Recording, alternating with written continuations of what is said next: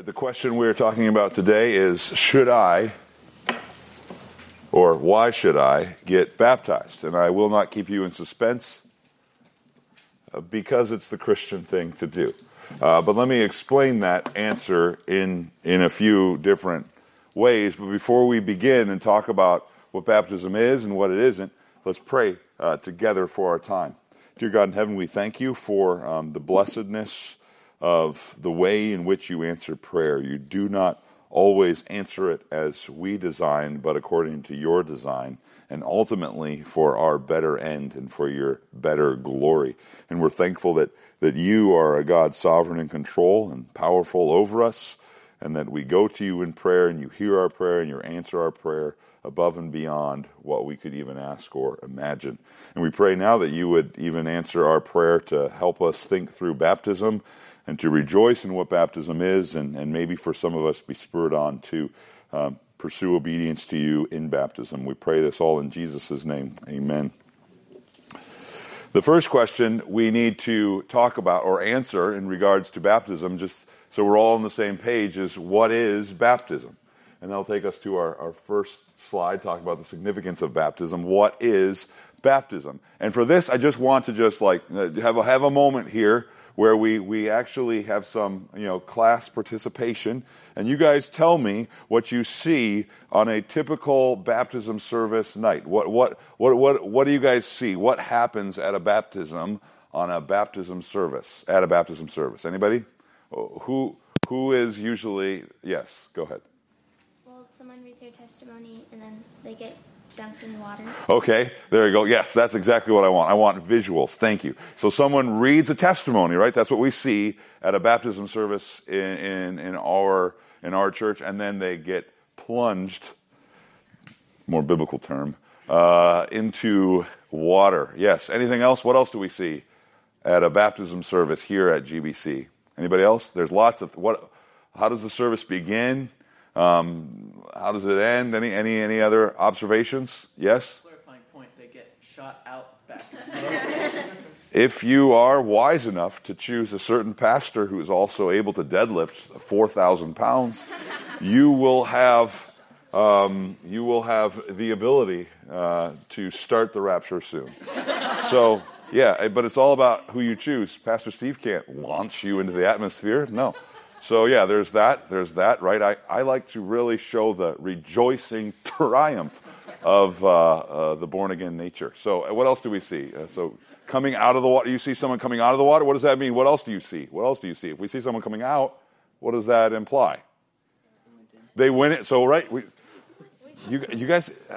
have you not been kids? Every time there's a baptism service, I'm always talking to my girls, and a little bit about this with Andrew too, but it's mainly with Juliet and Jane. It's just we're talking about what they do. They go into the water, they go all the way under, right? That we don't see. What we don't see a little basin here with a little bit of water that we sprinkle on. We don't have a little pitcher that you use to dump over. No, we go all the way under here. What else do we do here that's distinct, right? We read testimonies, we go all the way in the water, and then we rock it out. What else? What else? Anything else? Yes. We clap for them? Yes, right? Okay, perfect. You guys, are you feeling what I'm trying to do here? I'm not trying to go all spiritual on you. I want you guys to think about what you see. Yes, everybody is really excited, right? This doesn't happen every day. This is a very significant moment in the life of our church and in the life of this individual. What else do we see? What else happens? Yes, Drew. God's word is proclaimed. Yep. So, yep. Right. What else? Tears. Yes. Or is that water running down? No. Yes. But tears, probably. We sing a lot of songs of regeneration. Yep. So we sing a lot of songs that are kind of themed around the idea of regeneration, new life as a Christian, the gospel, those kinds of things. Anything else? Anything else? Yes, Matt. Pastor Steve usually clarifies that this doesn't save anyone. Right. There is a lot of instruction, right? This is not this. We're not doing this. Nothing is happening here to save anyone. We are doing something else. So there's clarification, very important. Yes. There's expectation to be committed to the church after. Okay, so there is. Let me restate it. but that was a really good way to state it. But let me say it in very illustrative terms. We do not practice drive-by baptisms. This isn't like a service that we provide to the community, right? You don't see a sign on the outside of our building saying, would you like to get baptized? Would you like to transform your life? Come by here, 6 p.m. on a Sunday night, and we'll baptize you, and we'll never see you again, right? This is not the way we do things. We don't just baptize anyone. There is an expectation that you're going to see these people again, and they're going to be a part of this church, right? It's not just a kind of just a thing we do outside of church membership. Very good, yes. It's often closely entwined with membership. Yep, exactly, right? Exactly. Once again, we do not see this as separated from the church and from the family of believers here. We see this as like an initial move into the family of God. Like this is becoming a member of this church in a way. Although it's different if you've already been baptized and you move to another church, you don't necessarily have to get baptized again, but that's kind of what we're symbolizing here. And that goes back to the point of instruction, right? This is kind of meant to be a picture. And that's what I want to illustrate or to state for you even right now with this point. What is baptism? It is a picture. It is a picture. We have all of these images that we are communicating in baptism, and it's supposed to be a picture, a vivid public picture of a significant spiritual truth. It's a lot of words to say a picture, but I'll repeat it again. It is a vivid public picture of a significant spiritual truth. We're trying to show an aspect of the gospel in picture form. That's what we're doing on Sunday night at a baptism service. The word baptism actually is just something called a transliteration, where we actually pronounce the Greek word that's being used there, and we just kind of turn it into an English word. Baptizo is the Greek word. You can hear where baptism comes from. But really, if we are being consistent with the way we translated the Bible, we should probably translate in your Bibles, every time you see baptism, it should probably be translated immersed or immersion. That's what the word baptism means. It is dipping or sinking or plunging something into water. And this is helpful. This is helpful. The New Testament is not talking about sprinkling. It's not talking about pouring water over someone. It is talking about plunging people into water and fully immersing them. That is what the word means. And so once again, that's why we see someone go into the water and then out, and they're all wet and their hair is shot backwards, right? Because they're just completely soaked in water.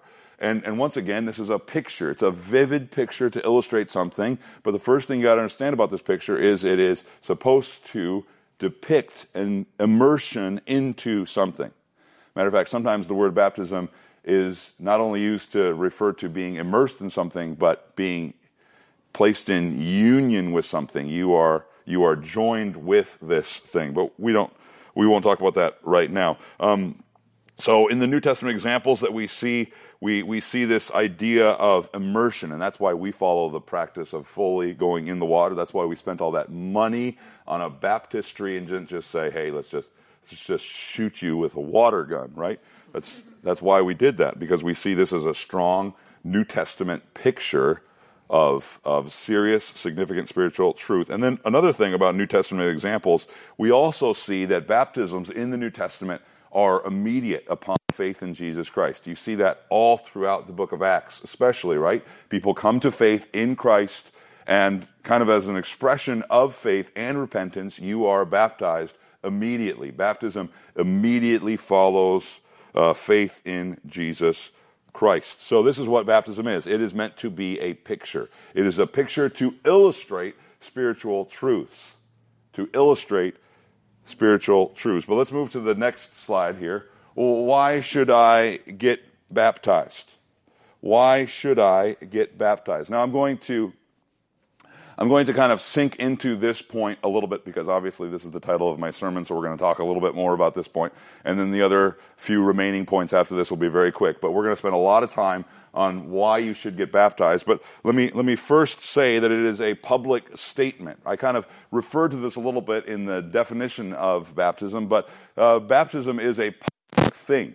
It is a public thing in the church life itself. It's not something you do behind closed doors. It's something you do where all the church can see and anybody from the community can also see. People know who gets baptized. The early church was known, the Christians were known in the early church as those who were baptized into Christ Jesus. So first off, you are saying something publicly, but let's get into what you're saying publicly. I've got a few subpoints here for what you are saying publicly. Number one, you are saying publicly that I want to obey Christ. I want to obey Jesus. And perhaps you know exactly where I'm going here, but if you turn in your Bibles to Matthew 28, this is the first command that Jesus gives to anyone who would want to come after him and follow him, be his disciple. What do you need to do? You need to place your faith in him, but he also wants you to kind of declare that as well, confess that publicly. Jesus says in Matthew 28:19, "Go therefore and make disciples of all nations, baptizing them in the name of the Father and the Son and the Holy Spirit, and then teaching them to obey all that I command you. And behold, I am with you always, even to the end of the age." You are saying publicly, I want to obey Jesus. I want to be his disciple. And the first way you show that you want to be Christ's disciple is you obey the first thing he tells you to do. Be baptized. Notice, making disciples means you are baptized and you're also growing. You're receiving instruction. You're being taught. So, therefore, why should you get baptized? Number one, well, because it's what Christ commands you to do. This is the basic beginning of the Christian life. This is the best reason, right? Christ tells me to get baptized, tells me to say, I want to obey Christ, I love Christ, and I don't care who knows it, basically, to anyone who will listen. This is why you should get baptized. It is a true evidence of a transformed life and faith when you are willing to tell everyone that you want to follow and obey Christ. And not only that, you say, hey, I want you guys to kind of hold me accountable. You know I'm a Christian now. You know that I want to obey Christ. And because I'm telling all of you that I want to obey Christ, that means you guys can hold me to a certain standard. You can expect things of me and how I live from here on out. So it's a big deal to be baptized, right? Saying, I want to follow Christ. But let's look at another reason. You are also publicly saying that the triune God is your God. Or you see, I put it there in the first person. Singular, the triune God is my God. That is what you are saying publicly when you are baptized. Now this brings us back to what we talked about with the Trinity. But did you notice the Trinitarian nature of the baptism that the Lord Jesus prescribes to disciples that are followers of him, right? He says, make disciples of all nations, baptizing them in the singular name. We've talked about this, of the Father and the Son and the Holy Spirit. You are saying, this triune God is my God. Once again, the Trinitarian nature of our faith is distinctive. It is the beginning of our faith. It's what we believe about God, and it transforms the way we think about all of life, right? It transforms how we think about today and for eternity, right? When you realize that you worship a triune God, everything changes. Everything changes. And if you want to know more about that, listen to the sermon from last week. But remember, the core of our faith is faith in the Trinitarian God. The Athanasian Creed, once again, we worship one God in Trinity, and the Trinity in unity, neither confounding their persons nor dividing their essence. Now, by the way, let me just clarify. When you are being baptized, you are not just saying, look at how great I am. I have chosen to follow God. I finally decided to bring my skills to the South Beach, as LeBron James would say. I have chosen to become a disciple of Jesus. That's really not what you're saying when you say you believe in the triune God, because you remember what we said about who gets all the praise, who gets all the glory for your salvation. When you worship and serve a triune God, God gets all the praise. God gets all the glory. You're not saying, man, look how great I am for finding God. You're basically making a public statement saying, God has been so gracious and merciful to me. You're saying the triune God has made me one of his precious people. He has chosen to associate himself with me. Think about that. The triune God has chosen to associate himself with you. The second person of the Trinity has humbled himself, taken on the form of humanity to associate with you. The Father God has set his love and willed your salvation. The Holy Spirit has come to reside within you. The Father, the Son, and the Holy Spirit associates with you. What are you saying in baptism? And I choose to publicly associate with my triune God as well. That's what you're saying. My God has willed my discipleship. My God has worked for my salvation. My God has wrapped me in his saving security. And I can only simply say that I want to publicly announce that I am his disciple as well. You could also say, because God has loved me first, now I enjoy eternal communion with the triune God. Once again, why should you be baptized? Well, it's very simple, right? The triune God has chosen to associate with me. What else can I do? I must publicly declare that I am one of his people, right? It's the very least I can do. He has done much more for me than my public declaration right now can return to him. This is a small return for all of the mercy and grace he has done for me. Once again, all you're saying is the triune God is my God. And that's not a statement of how impressive you are. That's a statement of how impressive your God is, and how a public affirmation of his lordship in your life is only fitting, right?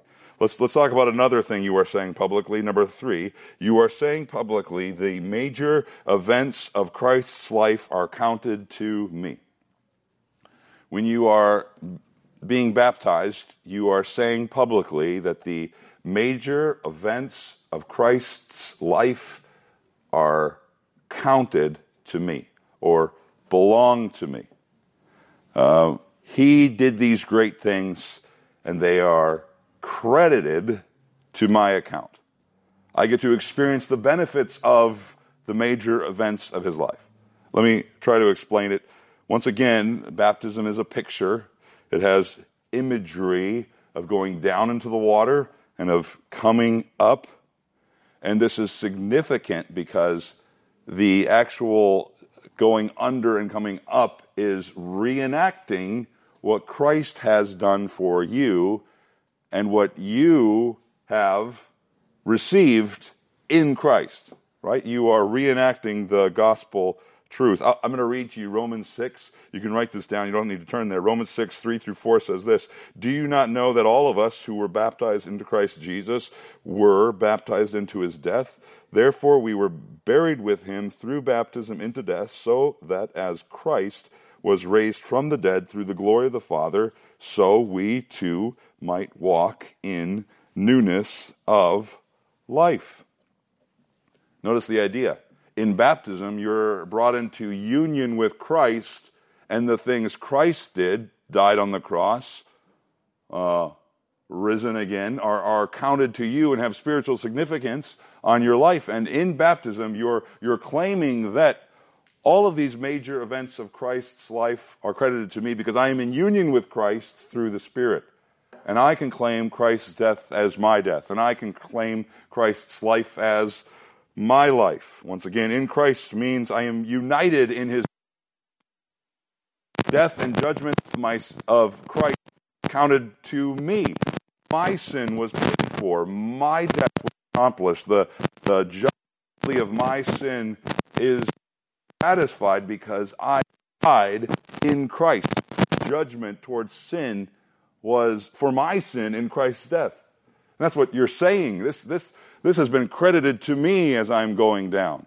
And then, as you're being pulled up, you say that in Christ I am united in his resurrection as well. God has received the work of Christ and accepted.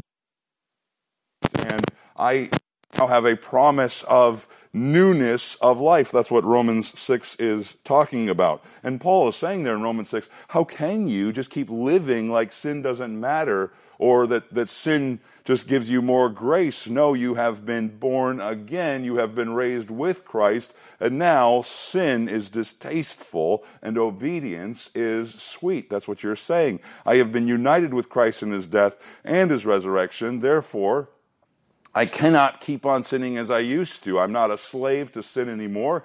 That I was freed from in the death of Christ, and now I've been raised, as it says in Romans 6, I've been raised with him to walk in newness of life. That's what you're saying when you're baptized. These major events of Christ's life are counted to me. I am different. I am changed because I have been united with Christ through the immersion of the Spirit. Now let me just say, for clarification's sake, if that is the case, if being baptized with Christ is so spiritually significant, am I lacking those spiritual benefits as long as I am unbaptized? Or are we only united with Christ in this way, in his death and his resurrection, when we are baptized? Well, is baptism that significant? And I would say no. This water baptism that we are doing here on a Sunday night is only a picture, right? It's a picture pointing back to a spiritual baptism that has already occurred. We're saying, this has truly happened to me, and I'm testifying to it. And that's what I think Paul is saying here. Romans 6 is not